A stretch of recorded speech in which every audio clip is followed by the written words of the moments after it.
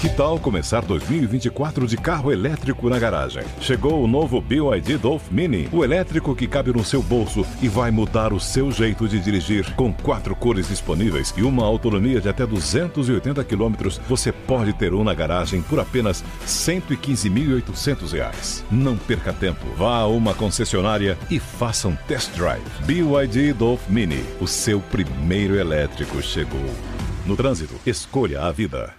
Lucky Land Casino, asking people, what's the weirdest place you've gotten lucky? Lucky? In line at the deli, I guess? Aha, in my dentist's office. More than once, actually. Do I have to say? Yes, you do. In the car before my kids' PTA meeting. Really? Yes. Excuse me, what's the weirdest place you've gotten lucky? I never win and tell. Well, there you have it. You can get lucky anywhere, playing at LuckyLandSlots.com. Play for free right now. Are you feeling lucky? No purchase necessary. Void where prohibited by law. 18+. Terms and conditions apply. See website for details. 45 do primeiro tempo. Autoconhecimento, propósito de vida, carreira, reflexões sobre caminhos possíveis para uma vida com mais sentido. Apresentação: Patrick Santos.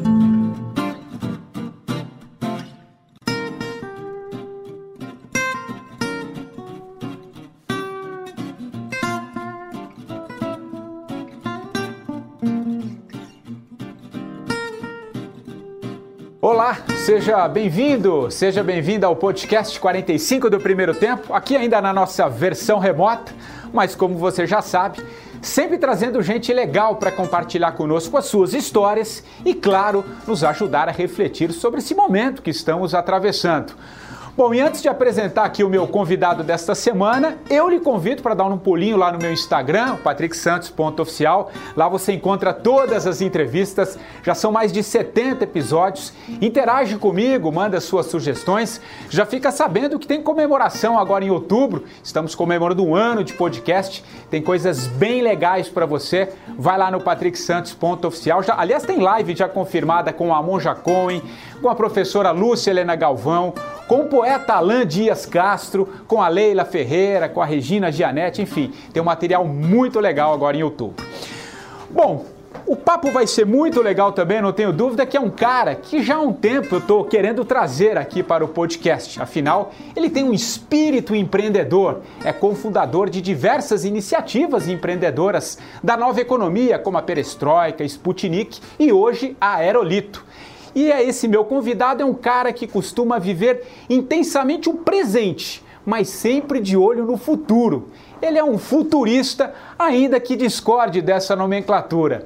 Eu estou falando do Thiago Matos, empresário, escritor e um dos palestrantes mais disputados atualmente. Pô, Thiago, que legal que você aceitou aqui o nosso convite. Como eu disse aqui na abertura, fazia um tempo que eu estava querendo te trazer e eu acho que esse momento pede muito um papo com você, viu, cara? Obrigado por aceitar aqui o nosso convite. Poxa, Patrick, eu que agradeço a oportunidade, queria mandar um abraço a todo mundo que está nos ouvindo nesse momento e espero contribuir aqui, né? Vai ser um diálogo, uma conversa, uma troca, espero que do meu lado aqui eu consiga trazer algo que seja útil para todo mundo que está participando. Eu não tenho dúvida disso. Aliás, Thiago, eu estava vendo, eu tenho acompanhado você aí nos últimos meses, enfim, nesse período de pandemia, e você fala uma coisa que é muito interessante também. A gente precisa olhar um pouco com otimismo para esse momento. Você sempre foi um cara otimista, você faz disso uma maneira de tocar os seus projetos também? O quanto ser otimista é importante em momentos de tantas incertezas, digamos assim, cara? Ótima pergunta, Patrick, ótima pergunta. Eu acredito muito que o otimismo é mais do que um modo de viver. É uma ferramenta para a realização de eventos, né? O otimismo, ele acaba se transformando num meio que possibilita que a gente encare profecias que se autorrealizam. Vou explicar essa frase aqui prolixa, né? Se eu aloco recursos, por exemplo, dinheiro, coloco em determinadas ações de uma empresa, eu vou trabalhar para que esse recurso se cresça, se fomente, que aumente de valor, né? Então, o que tiver a meu alcance, eu vou fazer para que esse recurso fique com maior capital do que tinha quando eu investi inicialmente. Se eu estou numa relação, né? Se eu tenho ali uma história, né? começo a sair com uma menina, tal, começo a conhecer e a coisa vai dando certo e eu começo a sentir mais vontade de conhecer e de fazer com que essa relação cresça, eu estou colocando recursos, né? Eu estou colocando tempo, estou colocando amor, estou colocando expectativa e quero que isso dê certo. Então, toda vez que a gente aloca recursos em algum lugar, a gente trabalha para que isso aconteça, porque a gente quer que o nosso recurso floresça, né? A gente está ali regando, esperando que a flor desabroche. E a mesma coisa no otimismo. Se eu imagino um futuro mais legal, eu estou jogando expectativa, estou jogando energia, estou jogando tempo, estou jogando disponibilidade, estou fazendo apostas para que esse futuro seja mais legal, muitas vezes de grana. Então, vou trabalhar para que isso aconteça. Ao trabalhar, aumentam as chances de que esse futuro seja de fato mais bacana. Então, é uma profecia que se autorrealiza. Mas para quem não acredita nesse papo, quem acha isso um pouco autoajuda, eu trago uma colocação do Eduardo Galeano, aquele escritor uruguaio, que é maravilhoso, né? Ele fala muito de futebol, eu gosto muito de futebol, e ele ilustrou de uma maneira que eu acho que é poética, mas muito precisa, né? Essa ideia do otimismo. Ele estava numa universidade na Europa junto com um amigo, sendo confrontado com perguntas difíceis. E uma delas foi, para que serve a utopia? Para que serve esse otimismo com relação ao futuro? E no primeiro momento, ele e o seu amigo travaram, né? Congelaram, uma pergunta difícil. E a resposta que os dois deram é muito linda. Eles disseram o seguinte, que a utopia, esse otimismo, está no horizonte. Se eu caminho 5 passos, essa utopia se distancia 5 passos. Se eu caminho 10 passos, ela se distancia 10 passos. Se eu caminho 1 quilômetro, ela se distancia 1 quilômetro. Então, eu sei que eu nunca vou atingir essa utopia, mas a utopia serve exatamente isso, para caminhar. Então, se o otimismo não serve para que ele se autoprofetize, que ele se autorrealize, pelo menos ele nos tira da inércia, pelo menos ele nos faz caminhar. E só isso já é muita coisa.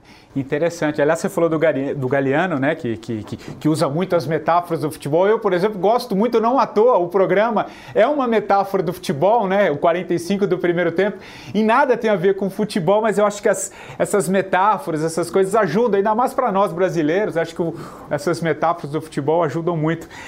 Tiago, te ouvindo, cara, e você falando um pouco desse otimismo, me veio uma coisa que você fala muito também nos seus cursos, no seu livro, e você tem isso como base para a sua vida, e acho que tem um pouco a ver com esse otimismo dessa última resposta, que é propósito, né? E você tem falado muito que propósito sem legado não é propósito, né? Eu acho muito interessante, que eu tenho batido também numa tecla já há um tempo, que a gente precisa repensar muitas coisas. Por exemplo, lucro para mim não é propósito. Eu acho que, claro que você entra numa atividade, claro que você também busca o lucro, mas se você partir do princípio que você tem que buscar o lucro, alguma coisa aí não está encaixado, né? Então eu acho que quando você fala do otimismo, acho que ele traz junto esse propósito, porque quando você está inteiro no que você faz, né, quando você se dedica, né, que você, como você disse, concentra as forças, né, toda a tua energia num projeto, tem um propósito aí por trás, né? Então eu queria te ouvir um pouquinho sobre o propósito, e eu sei que você se reinventou muitas vezes na sua vida, eu quero falar um pouquinho disso depois, mas eu quero te ouvir de propósito, e uma colocação que eu achei interessante que você fala, o propósito que não tem um sentido maior é meio que uma ego trip. Compartilha, então eu queria te ouvir, cara, fala aí. É isso aí. Legal você trazer essa frase, cara, que você fez uma ótima investigação a meu respeito, tô bem lisonjeado. Essa é uma frase que eu cunhei há pouco tempo, né? Uma frase que, quando eu falei a primeira vez numa palestra, teve um impacto muito grande, mas um impacto positivo, né? Aquele impacto que, num primeiro momento, a gente dá um passo para trás, recua, aí depois a gente baixa a guarda e depois dá um passo para frente e se permite entender o que está sendo dito, né? Então, a frase foi que propósito sem legado é apenas ego trip. E qual é o meu entendimento disso, né? Eu sou muito fã desse movimento dos últimos anos ligado a propósito, né? Eu acho que é uma conversa extremamente relevante, extremamente importante, extremamente fomentadora de uma nova consciência, né, nas empresas. Porque por muito tempo, como você falou, a gente entendia que uma empresa era uma reunião de interesses para gerar mais entradas de grana do que saídas de grana, ou seja, né, para dar lucro. Depois de um tempo, a gente começou a ver aquele papo de missão, visão, valores, que já foi uma evolução, já foi um momento onde as empresas se propuseram a entregar algo para o mundo.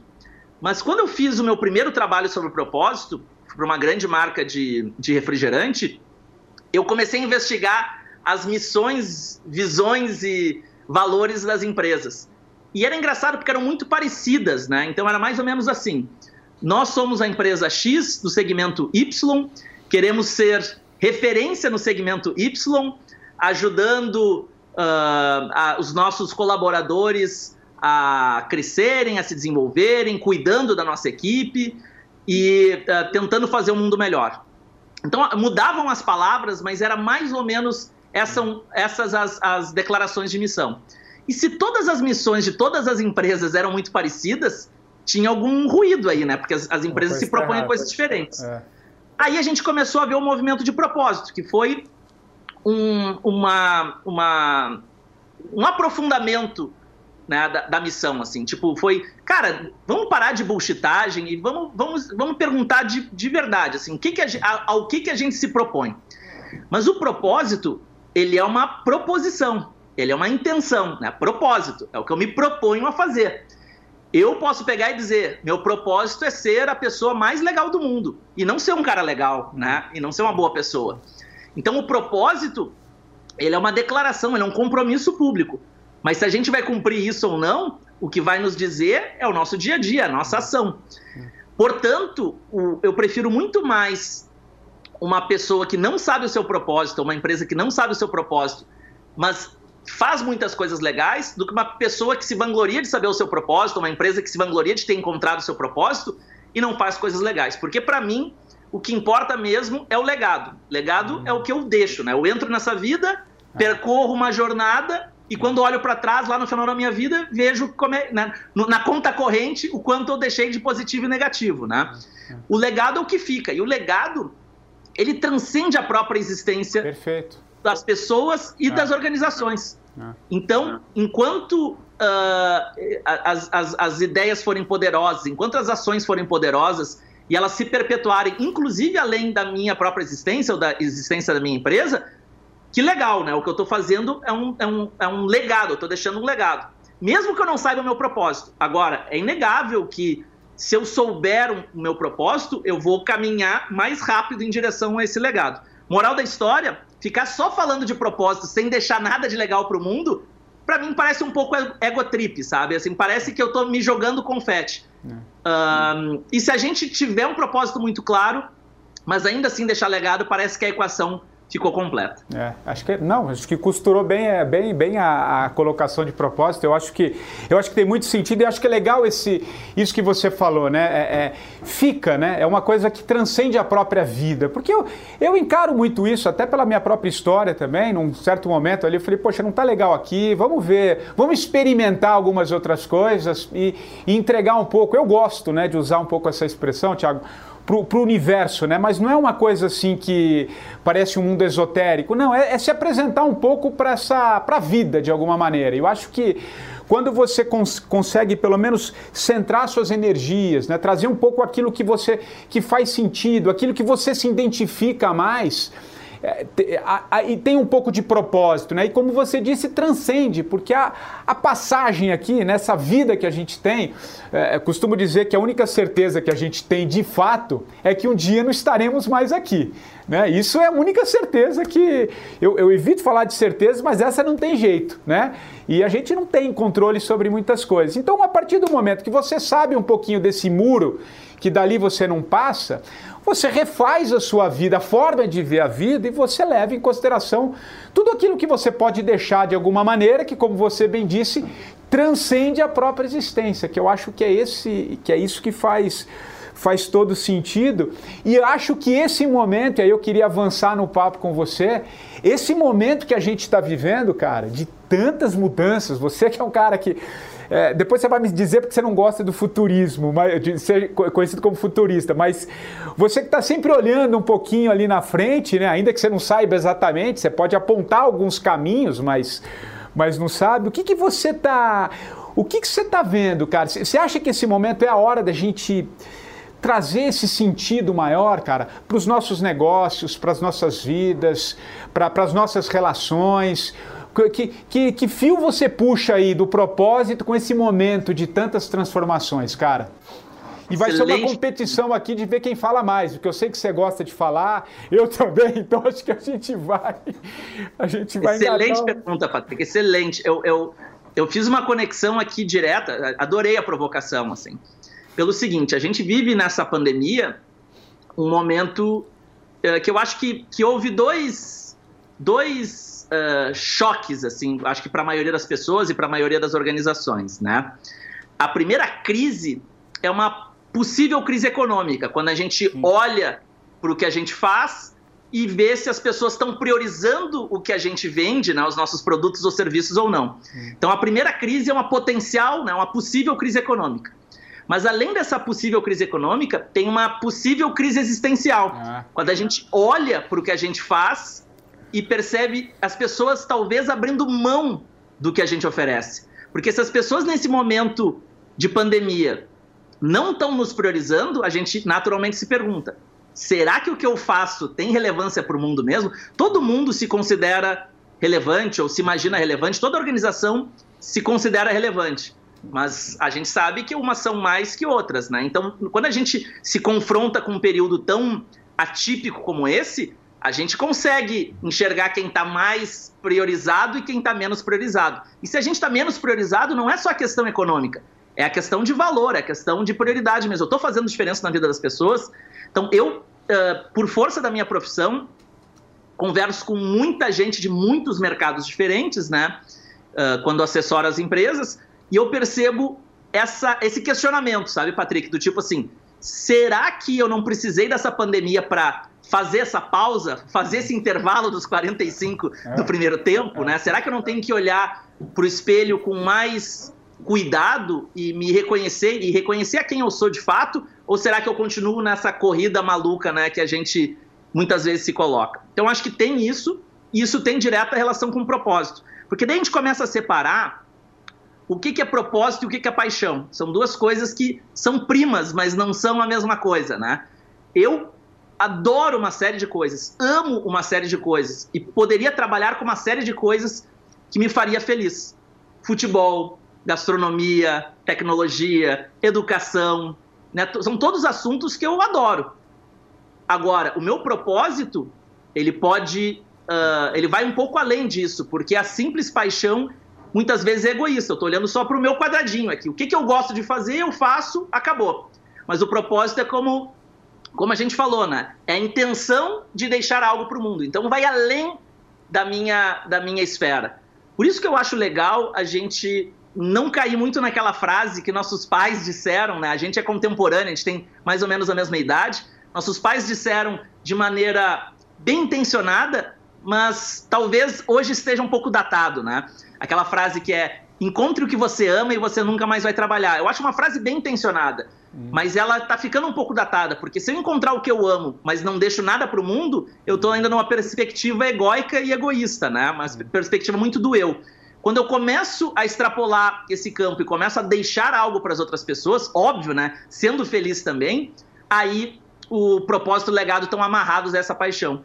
E nesse momento de pandemia, a gente, né, não tem como não se perguntar: o que eu faço me deixa feliz? O que eu faço ajuda o mundo? Se a gente usar esse lado positivo da pandemia, que é devastador por um lado, mas que pode ter os seus lados positivos também, talvez a gente saia melhor dela do que a gente entrou. Sem dúvida. E acho que esse momento que a gente está vivendo, ele traz um pouco isso, né? Eu acho que ele traz essa possibilidade, ainda que eu tenho falado com muita gente aqui, a gente sabe que a crise econômica ela virá, né? Ela está aí, né? Enfim, não é uma questão só do Brasil, de várias nações, enfim, é um momento, só que também é um momento de reflexão, né? Da gente olhar, né? Eu costumo falar um pouquinho desse mergulho interno que a gente pode fazer como uma experiência de transformação também, ainda que a decisão ela é sempre pessoal, né? Não acredito nessas grandes transformações no sentido de massa. Eu acho que a transformação começa com você, né? E você vai espalhando isso de alguma maneira, Thiago. E uma outra coisa que eu acho interessante, que eu queria trazer para a conversa, e que tem a ver com o propósito, você vê que isso é o fio que permeia aqui a nossa conversa. Você fala muito também dessa segurança nas empresas, também de você ter uma espécie de uma segurança psicológica. Vamos tentar explicar para quem está nos ouvindo um pouquinho, vê se é um pouco mais ou menos isso. Você está inteiro no que você faz, porque já que você citou os seus pais, né? Se a gente vê a forma de trabalhar antigamente, a gente tinha o trabalho, você vai ali, batia o seu cartão 8 horas, às 6 da tarde, você cumpria ali uma tarefa. Muitas vezes você não estava inteiro, ainda que, claro que você cumpria a sua tarefa ali, mas você não estava totalmente inteiro. Era muito comum a gente ouvir assim, eu tô tocando o meu plano B, a hora que eu acabar disso aí eu vou abrir um negócio. Então você sempre tocava em paralelo, né? Quando você traz um pouco essa questão da segurança psicológica, é do cara tá inteiro no que ele faz junto com a empresa. Talvez em outros modelos, que eu acho que isso você podia trazer para a gente, eu acho que o mundo caminha. Que modelos seriam esse da gente ter trabalhos em parceria, da empresa de repente pensar junto com você os seus projetos? Eu tenho lido muito sobre isso também, de trabalhar junto, de um novo caminho, um novo olhar sobre as coisas, enfim. Fala um pouquinho, e aí acho que a gente já está falando de futurismo, né? A gente está falando do que está vindo aí pela frente, né? Essas novas formas de trabalho, e é uma maneira de você já dando algumas pinceladas do que você está vendo aí para os próximos anos, enfim, daí para frente. Vai lá, Thiago. Com certeza tem tudo a ver com o que a gente falou. Segurança psicológica é um tema que esquentou, ele não é um tema novo, mas que esquentou muito nos últimos tempos, a partir de um projeto chamado Projeto Aristóteles. O Google, que já é o Google, né, que é o pináculo da era digital, convidou o Charles Duhigg, aquele jornalista que escreveu O Poder do Hábito, né, uma pessoa muito reconhecida no meio acadêmico, né, no meio da literatura e dos negócios, porque o Google, que é o Google, queria saber como que eles montavam times perfeitos na era digital. Então, de novo, né, o Google, que já é um pináculo, que já é uma referência, queria entender um pouco mais disso. E aí, o Charles Duhigg conduziu essa pesquisa, falando com as equipes, falando com as lideranças, pesquisando, buscando bibliografias, e eles descobriram que o fator-chave para que se tenha alta performance nessa era digital é a tal da segurança psicológica. A segurança psicológica já foi descrita por muitos autores e autoras, mas que talvez a melhor bibliografia com relação a isso seja um livro chamado The Fearless Organization, numa tradução livre aqui seria Organização Sem Medo, da Emmett Monsio. Ela é professora de Harvard e estuda o assunto há mais de 30 anos. E o que eles viram, né, nessa investigação? Que importava menos as pessoas da equipe e importava mais como as pessoas da equipe se relacionam. Se existe um tratamento entre as pessoas, a gente pode mudar as pessoas que a performance vai se manter. E essa cola que existe entre as pessoas é o que eles estão chamando de segurança psicológica, que é super difícil de definir, mas eu vou aqui de maneira pretensiosa tentar em 2 minutinhos resumir. Segurança psicológica é uma crença compartilhada de que a gente pode dizer o que a gente gostaria de dizer e a gente pode agir de maneira genuína. Porque quando a gente é como a gente é, sem fingir, sem a máscara profissional, quando a gente age como a gente agiria, sem o medo, a gente contribui com o nosso melhor. Perfeito. E isso tem direta relação, né, cara, com o papo que está mais contemporâneo no momento, que é diversidade. Porque se a gente tem diversidade, mas as pessoas não têm voz, não existe diversidade, só existe fachada. A gente vai ter diversidade se a gente tiver pessoas muito diferentes nos espectros mais diversos e elas tiverem tranquilidade para ser quem são. Então, segurança psicológica não é soft skills, não é inteligência emocional. Segurança psicológica é uma construção coletiva. E como é que se cria segurança psicológica? Existe, né, um roteiro longo, vasto, existe pelo menos alguns livros que ensinam isso, mas eu vou tentar resumir aqui com o ponto nevrálgico. São 2 posturas que fazem a gente construir um ambiente de segurança psicológica. A primeira é, quando houver um momento de construção, uma reunião, um planejamento, o maior número de pessoas tem que contribuir. Ou seja, em outras palavras, fazer com que as pessoas falem, né? Não precisa ter um cronômetro, né? Todo mundo fale 2 minutos, mas permitir que todo mundo fale mais ou menos na mesma razão. Mas só falar não é suficiente. Tem uma segunda postura chamada escuta ostensiva, que eu já percebi que você tem e tem muito. Que não é só a escutativa, não é só estou aqui presente escutando, mas mostrar que está escutando, como você está fazendo agora. Quer sacudir a cabeça, quer repetir o nome da pessoa, quer repetir a ideia da pessoa. Porque eu me sinto amado, querido, respeitado, e eu digo, então tá, eu vou seguir aqui falando, né? Enquanto o Patrick estiver me ouvindo, eu vou seguir falando. Então, se todo mundo se cuida, todo mundo fala. Perfeito. Se eu tô com medo, eu não falo. Quando essas duas coisas acontecem, se cria esse campo. E só para terminar, cara, porque aqui eu tô super apaixonado por esse tema, o que esse estudo descobriu é que quando existe segurança psicológica, a gente tem inovação. Então, o pilar da inovação, o pilar da disrupção é esse. Não adianta a gente ficar falando de inteligência artificial, de transformação digital, de big data e small data, se a gente não tiver isso. No final das contas, isso que importa. E isso rende muito, né? Até como produção mesmo de uma ideia. Por exemplo, me ocorreu aqui te ouvindo falar... Por exemplo, você vai, vamos supor, uma empresa X ali vai para uma reunião pequena que envolve aí 10, 12 pessoas, sei lá, 5, 10...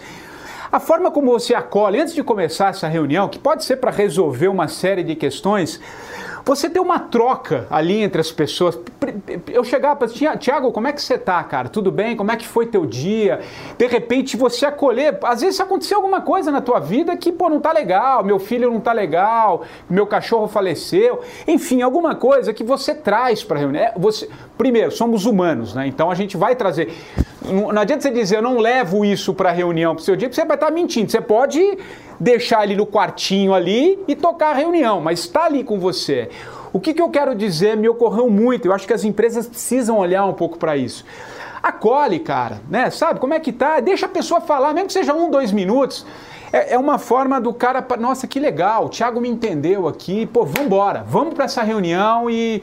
Que legal, eu acho que tem aí a segurança psicológica nesse aspecto de compartilhamento, de aceitar. A vulnerabilidade também nos conecta, né? Porque... Perfeito. Então, perfeito. A gente é educado, Patrick, a ser muito, né, aquela liderança de ferro, né? Nada me derruba. Mas isso vai acabar, Thiago. Eu não sei se vai acabar, cara, mas não cabe mais, né? Isso que eu tô querendo dizer. Não cabe, cara. A gente tem que mostrar assim, olha, eu errei, eu não sei... Eu não sei as respostas, eu tô com medo.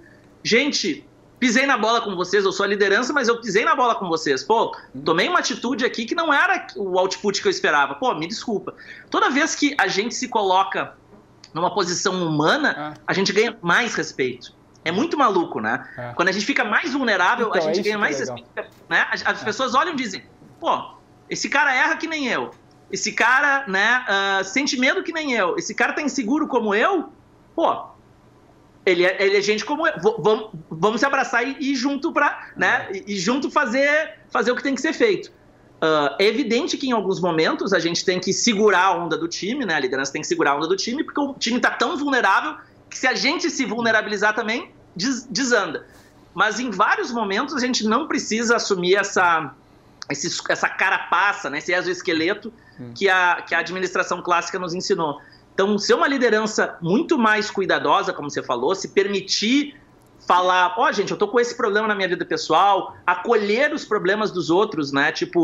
No final das contas, empresa não existe, né, cara? Empresa é um monte de gente num prédio ou ao redor de um contrato social. Que são pessoas fazendo negócio com pessoas. E se a gente entender outra pessoa e não quiser ganhar em cima do outro, mas ganhar com o outro, como você falou, né? É ganha-ganha, cara. Eu não preciso ganhar em cima de ninguém, nem ninguém ganhar em cima de mim. A gente pode ganhar juntos, aí a gente está vendo a nova economia.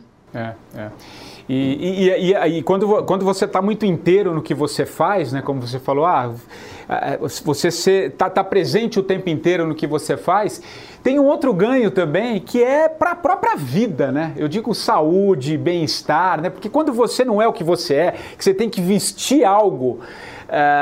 né, para você tocar o seu dia, De alguma maneira isso reverbera um pouco no corpo, em outras questões psicológicas. Então eu acho que tem aí o teu olhar sobre a segurança psicológica, ela é tão amplo que pode te beneficiar em vários aspectos, inclusive saúde, bem-estar, né?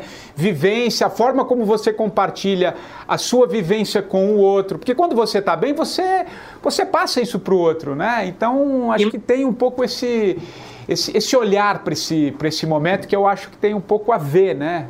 Você ia falar imagina, Patrick, o seguinte, olha só, imagina se você tivesse que, além de ser jornalista, além de ser entrevistador, além de ser gestor, além de ser essa figura que você ainda tivesse que ser um ator. Todo tempo você fingir alguém que você não é, né? Então você está tendo duas profissões ao mesmo tempo, você está gastando uma energia, um esforço que é sobrenatural. Eu acredito que a gente faz isso por necessidade, né? Para sobreviver, porque o campo profissional tá tão intimidador que a gente faz isso para sobreviver. É mais um efeito colateral do que uma decisão. Então, quando a gente é gestor, quando a gente organiza a nossa equipe, se a gente levar tudo isso em conta e permitir que as pessoas sejam quem elas são, a gente vai ver elas contribuindo de uma maneira mais genuína, mais saudável, mais alegre, e no final das contas, todo mundo vai ganhar com isso, profissionalmente e pessoalmente.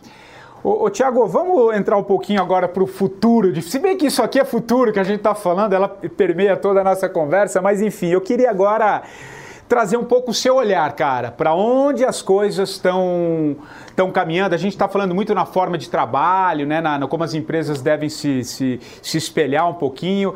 O que você pode trazer mais de contribuição por tudo que você vive, né? E eu não posso esquecer de pedir para você contar um pouco a sua história de transformação também, que é a marca do programa, mas enfim, já que eu comecei com o futuro aqui, por onde as empresas vão caminhar, essas empresas digitais, essa coisa da participação das pessoas dentro das empresas e as empresas, a partir do que as pessoas opinam, falam, vão moldando também as suas formas. Eu queria o teu olhar sobre por onde essas coisas estão caminhando. Você que está tão imerso no que você faz, no que você fala, no que você escreve, nas suas palestras, enfim. Fala um pouquinho, Thiago. Legal. Esse é um papo longo, né? E a gente tem que gravar uns 10 podcasts aqui, mas eu vou tentar fazer uns episódios, né? do que eu estou enxergando.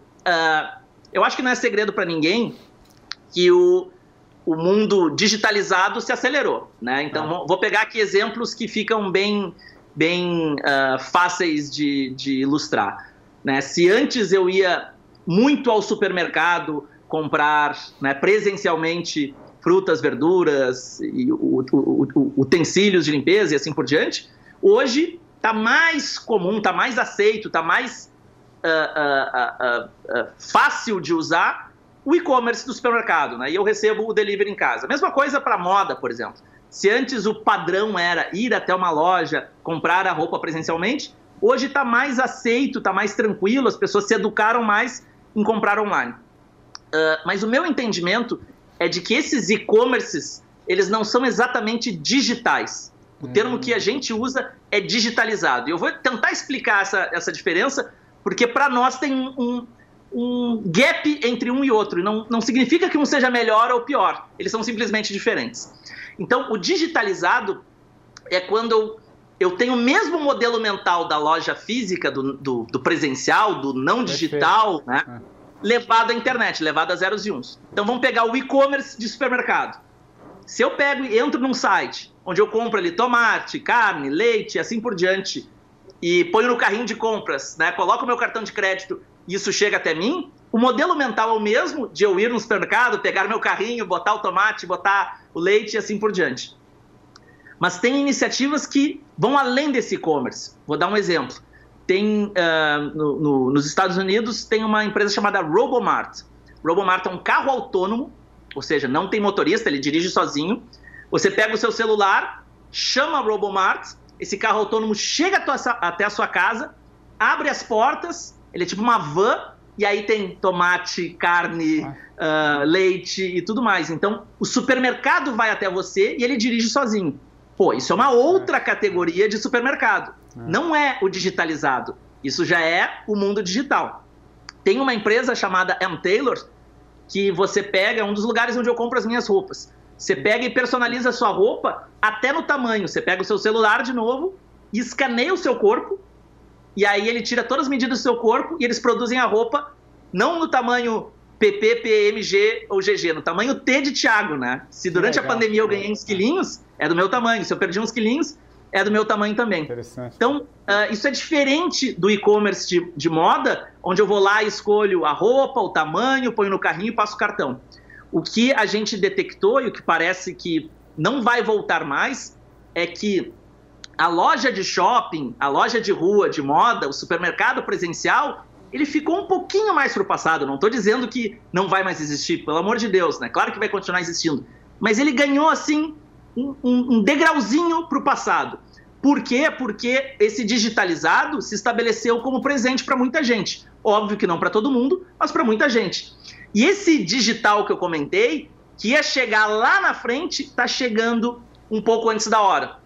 Então esse é um dos fenômenos que a gente está percebendo que vai mudar todos os negócios. Eu sempre que posso, né, que eu converso com empresas, eu digo, olha, o que a gente já fez? A gente está mais no não digital, a gente está mais no digitalizado, a gente está mais nesse mundo já pensadamente digital. O que a gente quer fazer, onde a concorrência está, onde não está, para a gente construir o nosso mapa, né? A gente muitas vezes fala de transformação digital, mas a gente não se pergunta, não faz o diagnóstico bem feito. Então essa é uma das coisas. E a segunda coisa, porque eu acho que você me provocou muito com relação a formatos de trabalho, é impossível não falar do trabalho remoto, do teletrabalho, que pelo menos na nossa realidade, na minha realidade, era algo bem presente desde 2018. Em 2018 a gente tomou uma decisão na nossa empresa assim, olha, a gente está fechando a sede fixa, porque o nosso trabalho não precisa disso. Eu não estou dizendo que todas as sedes fixas têm que ser expurgadas, né? No nosso caso não precisava, e a gente vai trabalhar remotamente, a gente vai se encontrar em coworkings, a gente vai ter encontros para construção de cultura, né? Happy hours e assim por diante. Então, quando chegou a pandemia, a gente não precisou mudar literalmente nada do nosso dia a dia, né? Pelo contrário, só se acelerou, né? Porque muitas pessoas que não trabalhavam assim, parceiros nossos, começaram a trabalhar. E eu não estou dizendo que isso é a nova realidade de todo mundo. Não é, para muita gente não será. Mas para muitas pessoas isso virou um presente da vida, né? Muita gente disse, olha, eu estou gostando mais de trabalhar assim do que pegar um carro e ficar 1h30 indo, 1h30 voltando. Pô, será que isso aqui não é mais legal? Essas 3 horas por dia não me trazem mais felicidade, alegria, convivência familiar e assim por diante? Né? Então a gente tem que começar a se perguntar onde que a gente tem ganhos com isso, onde a gente tem perdas com isso, e principalmente, né, as empresas têm que se abrir para isso. Né? Permitir que isso aconteça. Se a gente enxergar isso sempre como algo nocivo, né? A pessoa vai ficar em casa e não vai ficar trabalhando, a pessoa vai ficar em casa e vai ficar fingindo que trabalha, é uma relação de desconfiança. Desconfiança, o que acontece? Diminui a segurança psicológica. Sem segurança psicológica, a gente não tem resultados. E acho que é um pouco isso mesmo, né? Acho que vai ser meio um equilíbrio aí entre trabalho remoto, trabalho, né, no lugar físico. Acho que tem que ter um pouco esse encontro. Aliás, você falou e tem... Quem começava já a falar isso lá atrás passou aqui no programa, que é o Domênico De Masi. Tive um papo muito legal com ele aqui do Ócio Criativo, que eu li, viu, Thiago? Acho que nós somos da mesma geração, praticamente. Eu li lá nos anos 90, né? No final dos anos 90, enfim. Final dos anos 90. E hoje a gente está aqui, falando... E, na verdade, isso não é futuro, isso já é presente, como você disse. Futuro é outras coisas, que é o que a gente está tentando cavucar e enxergar. E do ponto de vista humano, das pessoas, o que você acha que é... se fala muito em aprender, desaprender, aprender, desaprender.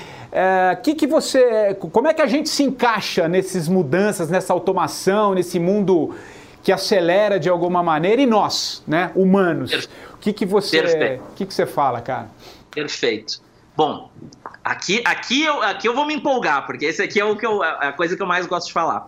Eu acho, cara, que pessoas como nós, né, nós dois aqui, nós somos privilegiados. A gente já descobriu como operar nessa lógica mais digital. Mas muitos profissionais, muito do trabalho ainda é industrial. E quando eu falo industrial, eu não estou dizendo só o trabalho de fábrica. Muitas vezes o trabalho de escritório tem uma lógica industrial. Então vamos tentar entender, aqui eu vou compartilhar o que eu acredito, entre os dois sistemas. O que esses dois sistemas têm? A lógica industrial, ela é linear, segmentada, repetitiva e previsível. Ela é linear, segmentada, unidimensional, repetitiva e previsível.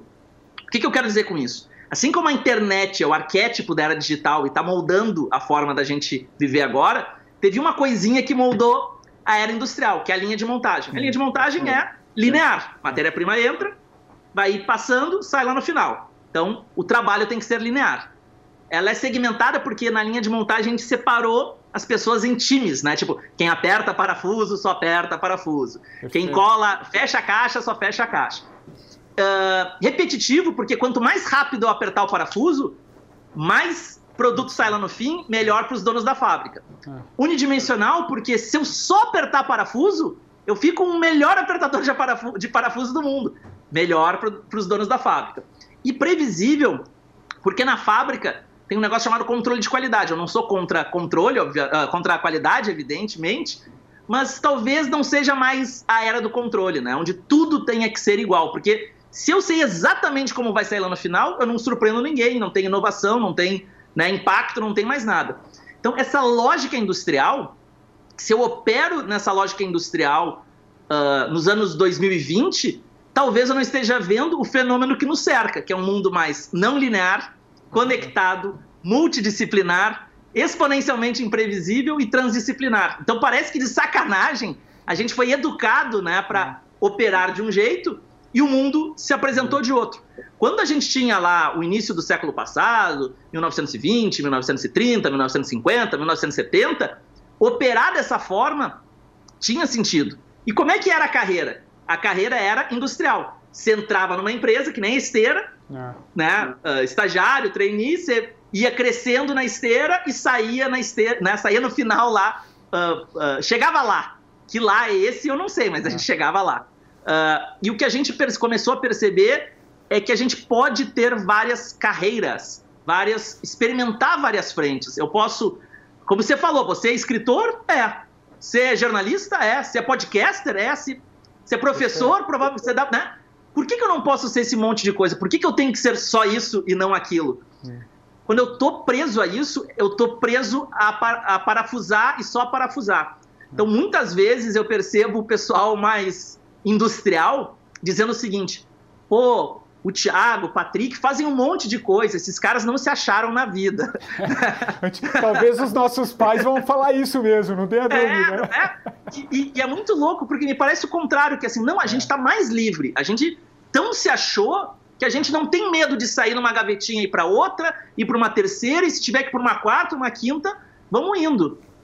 Que eu acho que vai acabar conectando com um pouco da minha transformação que a gente vai falar, né? Que assim, não é a profissão que me define, eu que defino o que eu quero fazer, né? E aí, é exatamente aí que pra gente caminhar para a parte final da nossa conversa, pô, você vem num, eu não sei se eu digo processo de reinvenção, como é que você trata essas suas mudanças ao longo da vida, porque, assim, pesquisando muito sobre a tua história, lendo muito, você abriu empresa, você vem de comunicação, né? Você é da área, você foi publicitário, se não me engano é publicitário, né? E aí você abriu empresa, depois você saiu da Sputnik, enfim, abriu outras. Hoje você tem a Aerolito, você dá palestra, você escreve livros. Como é que isso foi acontecendo na sua vida? Porque é legal, quem nos assiste aqui, nos ouve, quer muito saber das histórias de transformação, né? Então eu queria que você contasse um pouquinho e já emendando uma questão que é o que muita gente impede das pessoas fazerem essa mudança, que é o medo. Como é que você lidou com o medo, né, ao longo dessas suas transformações? Por que talvez, eu estou falando aqui talvez porque é muito relativo, tenha sido mais fácil para você? Você lidou melhor com o medo ou você encarou o medo? Então eu queria que você permeasse um pouco a sua resposta, falando das suas mudanças, mas trazendo aquilo que normalmente nos segura, né, aquilo que não deixa a gente mudar, que é o medo. Como é que você venceu o medo? Como é que você operacionalizou isso na sua vida? Pô, que excelente pergunta. Essa é a pergunta que eu respondo com prazer, assim. Primeiro, eu acho que é importante, né, Patrick, dizer que eu vivo uma realidade privilegiada. Perfeito. Acho que você começou dando a resposta certa. Desculpa, porque é isso. A gente tem que se colocar também, né? Para saber onde a gente está. Perfeito, é isso. Por favor. Eu vi uma realidade privilegiada. Eu pude fazer movimentos que muitas pessoas que talvez estejam nos ouvindo não puderam. Então, dado esse contexto e colocando essa lente em tudo que eu vou falar, eu vou dizer que eu acho que eu tive muita sorte, mas também algum mérito, né? Tipo, tomei decisões que acabaram me levando, fiz apostas que acabaram me levando aonde eu estou hoje. Eu me formei em comunicação, sempre gostei muito de escrever, e achei que a publicidade seria um lugar onde eu pudesse experimentar novas ideias, né? Experimentar esse mundo inovador. Eu tinha essa sensação. Fui muito feliz nesse período, trabalhei mais de 10 anos em agência, departamento de criação de agência, fui redator por muito tempo, e isso forjou boa parte da personalidade que eu tenho hoje, né? Porque o mercado de comunicação, quem não trabalha em comunicação não sabe essa loucura de não ter horário, não ter final de semana, não ter celular, né? Realmente, assim, é um Vietnã. E depois que você passa por isso, você consegue se adequar a muitas outras atividades. Então, eu sou muito grato a muitas das coisas que eu aprendi lá, mas eu cheguei num momento que eu disse, olha, eu tive uma ascensão rápida, eu estou aqui com 26 anos, eu tive uma ascensão rápida. Na época, minha namorada, ela não queria se mudar para São Paulo, né? Eu disse, olha, minha carreira está me jogando para São Paulo, vou para São Paulo, vamos para São Paulo ou não? Ela disse, olha, Thiago, não quero ir para São Paulo nesse momento, prefiro continuar aqui. E a gente fez essa decisão juntos. Eu disse, olha, se eu não vou para São Paulo, eu tenho que empreender, porque senão eu vou ficar numa posição muito zona de conforto, isso vai me matando aos pouquinhos, então eu vou ter que empreender. Como eu já entendi que eu tenho várias paixões, que eu não preciso ficar só nessa... Adoro comunicação, por que eu não vou para outro lugar que eu também gosto? E aí eu empreendi com outras pessoas um negócio chamado Perestroika, que era uma escola de atividades criativas. Era uma proposta complementar às universidades.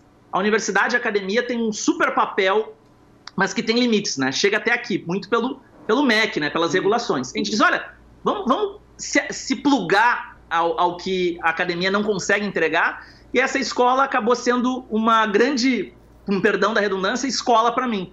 Porque o meu trabalho era ficar curando os programas de gastronomia, de moda, de empreendedorismo, de design, de todos os campos possíveis, né? Que eram cursos rápidos de 3, 4 meses, me conectar com essas pessoas, então fazia uma grande rede e ser uma espécie de aluno crítico, né? Eu ficava no fundo da aula, olhava os conteúdos e depois dizia, acho que aqui a gente podia melhorar, aqui a gente podia evoluir. Então eu acabei fazendo, de uma maneira aqui, numa licença poética, 30, 40, 50 pós-graduações, com muitas aspas aqui, para quem não estava enxergando, né? Num período curto, de 2, 3 anos. Não chegaram a ser tão profundas quanto pós-graduações, mas eu me aprofundei o suficiente para saber mais que a maioria dos leigos. Perfeito. Então, nesse momento, eu comecei a detectar padrões, né? Eu comecei a ver, olha, eu sei um mínimo de gastronomia, um mínimo de design, um mínimo de moda, um mínimo de empreendedorismo, comecei a enxergar padrões. E aí, isso que me levou para a minha terceira jornada, né? Que seria a do empreendedorismo. Eu comecei a me conectar com essas figuras, que eram figuras relevantes, e comecei a abrir negócios dos mais diferentes tipos.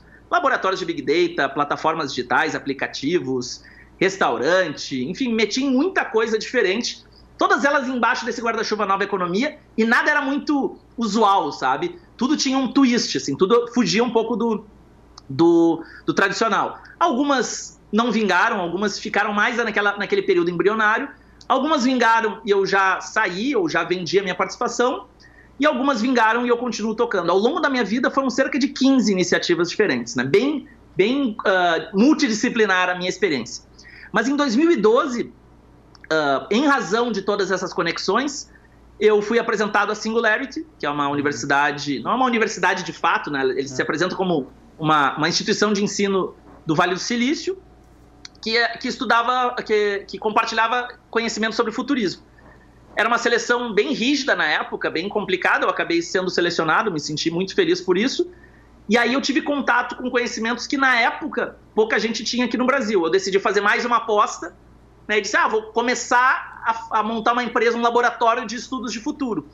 E essa empresa é a Aerolito, que hoje é o meu carro-chefe. Então, eu brinco, cara, que eu tive 4 encarnações profissionais. Eu gosto muito do termo encarnações profissionais, porque vem da alma. Né? Uma encarnação sai de um corpo e vai para outro. Né? Eu fui fazendo essa dança. Que de comunicador eu migrei para educador, de educador para empreendedor, de empreendedor para futurista. Mas o legal é que eu nunca abro mão, acho que ninguém abre mão da anterior. Eu nunca vou deixar de ser comunicador, porque eu aprendi algumas coisas que a gente não perde mais. Eu nunca vou deixar de ser professor, porque a gente aprende coisas assim por diante. E eu tenho certeza que há novos ciclos pela frente. Não sei quais, mas há novos ciclos pela frente. E como você fez uma pergunta sobre como eu enfrentei tudo isso, de que maneira que eu enfrentei tudo isso, né? Como é que eu enfrentei o medo, eu tenho um lema na minha vida que, de novo, né? Por ser quem eu sou, eu me permito enfrentá-lo. Mas que eu acho que ele é bem inspirador. É que a gente precisa perder o chão para perder o teto. Para decolar mesmo, para ser aquela pessoa livre, a gente tem que perder o chão. Então, toda a transição de carreira que eu fiz, ela foi muito... eu voltei a ser estagiário, sabe? Eu disse assim, olha, eu não sei nada de educação, mas eu vou me jogar nesse mundo, porque se eu me jogar, é lá o raciocínio do otimismo. Eu vou ter que aprender, porque agora isso aqui é o meu ganha-pão, eu vou ter que estudar, eu vou ter que me conectar, eu vou ter que aprender. Pô, agora eu vou empreender num restaurante, vou empreender num laboratório de Big Data. Putz, o que é ser empreendedor? Não sei nada. Pum, viro estagiário de empreendedor de novo. Pô, não sei nada de futurismo. Viro estagiário de novo. Então essa lógica de aprender, desaprender e reaprender é um mecanismo que eu uso em mim mesmo, por isso eu recomendo a outras pessoas, né? E nessa jornada, só para encerrar aqui, para não ficar muito prolixo, eu descobri que coragem não é ausência de medo, né? Perfeito. A ausência de medo é falta de noção, né? Não tenho medo, vou pular de um prédio, a pessoa se estrepa. A coragem é identificar o medo, sentir o medo e enfrentar o medo. Então, o que eu percebo é que quando existe um grande medo, um medo não que me congela, mas um medo que me desafia, eu tento dar um passo à frente, né? Normalmente a gente dá um passo para trás, eu tento dar um passo à frente. Porque só perdendo o chão é que eu acho que a gente perde o teto. Perfeito. Me ocorreu aqui a frase do Dostoiévski, a gente quer altura, mas a gente quer o voo, mas a gente teme altura, né? Então a gente troca o voo pela gaiola, né? Normalmente aí na gaiola a gente fica preso ali, vociferando, né? Então acho que você deu uma boa definição. Coragem não é ausência de medo, é você tomar a decisão apesar do medo, né? Apesar do medo é a parte importante da frase. Eu acho que é a parte importante da frase. Bom, Thiago, acho que a gente ficaria aqui mais uma hora trocando ideia, enfim, o papo, 2 comunicadores falando, acho que... Só falta a mesa de bar que aí vai, né? Só falta uma cervejinha. E eu sei que você gosta do artesanal, eu também, dessas curiosidades da minha vida, eu gosto também de buscar muitas coisas. Fui ser sommelier de cerveja também, nesse meu sabático, eu fui ser sommelier de cerveja, eu gosto, enfim, acho que faz... Eu já tive um princípio de marca de cerveja em 2013, então pra te ver, a gente tá até conectados nisso aí, né? Foi mais um experimento que eu fiz, mas essa não decolou muito. Então, eu quase montei também com um amigo, mas não deu certo, enfim, eu prefiro tomar num bar e quem sabe uma próxima ocasião, quando você vier aqui... trabalho e prazer nesse caso, né? Quando você vier para São Paulo, a gente vai tomar uma junto. Agora, caminhando efetivamente para o fim, Thiago, é uma marca aqui do programa que o convidado da semana indique um livro, né?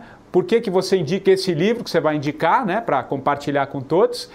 E depois escolha uma música que vai encerrar aqui a versão podcast da nossa conversa, Thiago. Legal, obrigado.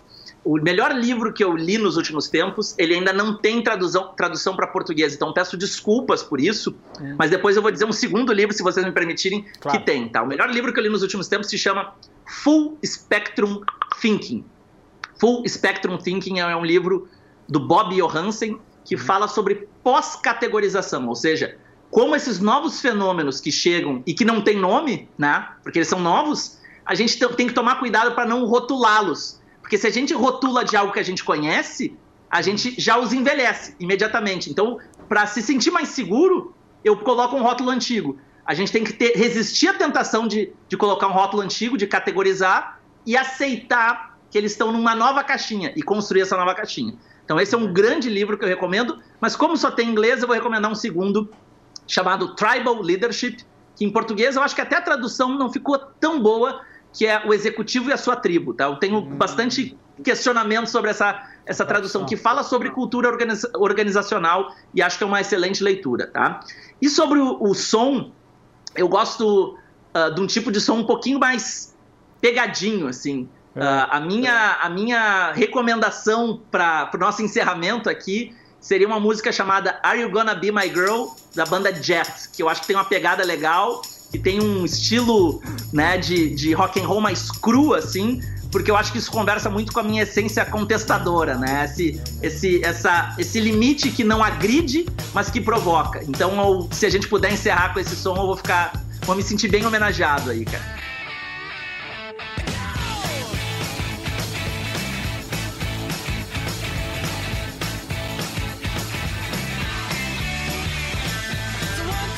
Take my hand and come with me because you look so fine that I really want to make you mine. I say you look so fine that I really want to make you mine. 4, 5, 6, come on and get your kicks. Now you don't need the money when you look like that, do you, honey? Que legal, adorei todas as escolhas. E, pô, Thiago, que papo legal, cara. Acho que fluiu, foi muito bom. Obrigado por você trazer o teu... Demorou um pouquinho para conseguir trazê-lo aqui, mas eu sei que você estava em curso, você é super envolvido nas coisas que você faz, mas chegou na hora certa e acho que o papo foi muito legal. Queria muito te agradecer por trazer, né, o seu olhar, a sua visão sobre tudo isso que está acontecendo, ainda mais vindo de alguém que está tão imerso no que faz, está tão antenado com as coisas. Então, queria muito te agradecer esse papo aqui com o 45, tá bom, cara? Eu que agradeço, é um privilégio compartilhar as nossas ideias, é um privilégio me conectar a você. Vou cobrar, hein, cara, esse papo de bar aí, quando terminar essa loucura de pandemia, a gente senta e toma uma com calma e conversa sobre a vida, mas principalmente me permitir conectar com as pessoas que também estão nos ouvindo. Então, deixo aqui minhas redes sociais, a que eu mais uso é Instagram, Thiago Matos, tudo junto, sem H e 2 T's. O LinkedIn eu também respondo a todas as perguntas, porque eu acho que não adianta nada falar de postura digital, falar de mundo conectado e não se permitir conectar, né? Então tô à disposição para quem quiser trocar mais ideia com a gente. Que legal, Thiago. Muito obrigado. E o 45 do primeiro tempo, você já sabe, volta na próxima semana. Um abraço e até lá.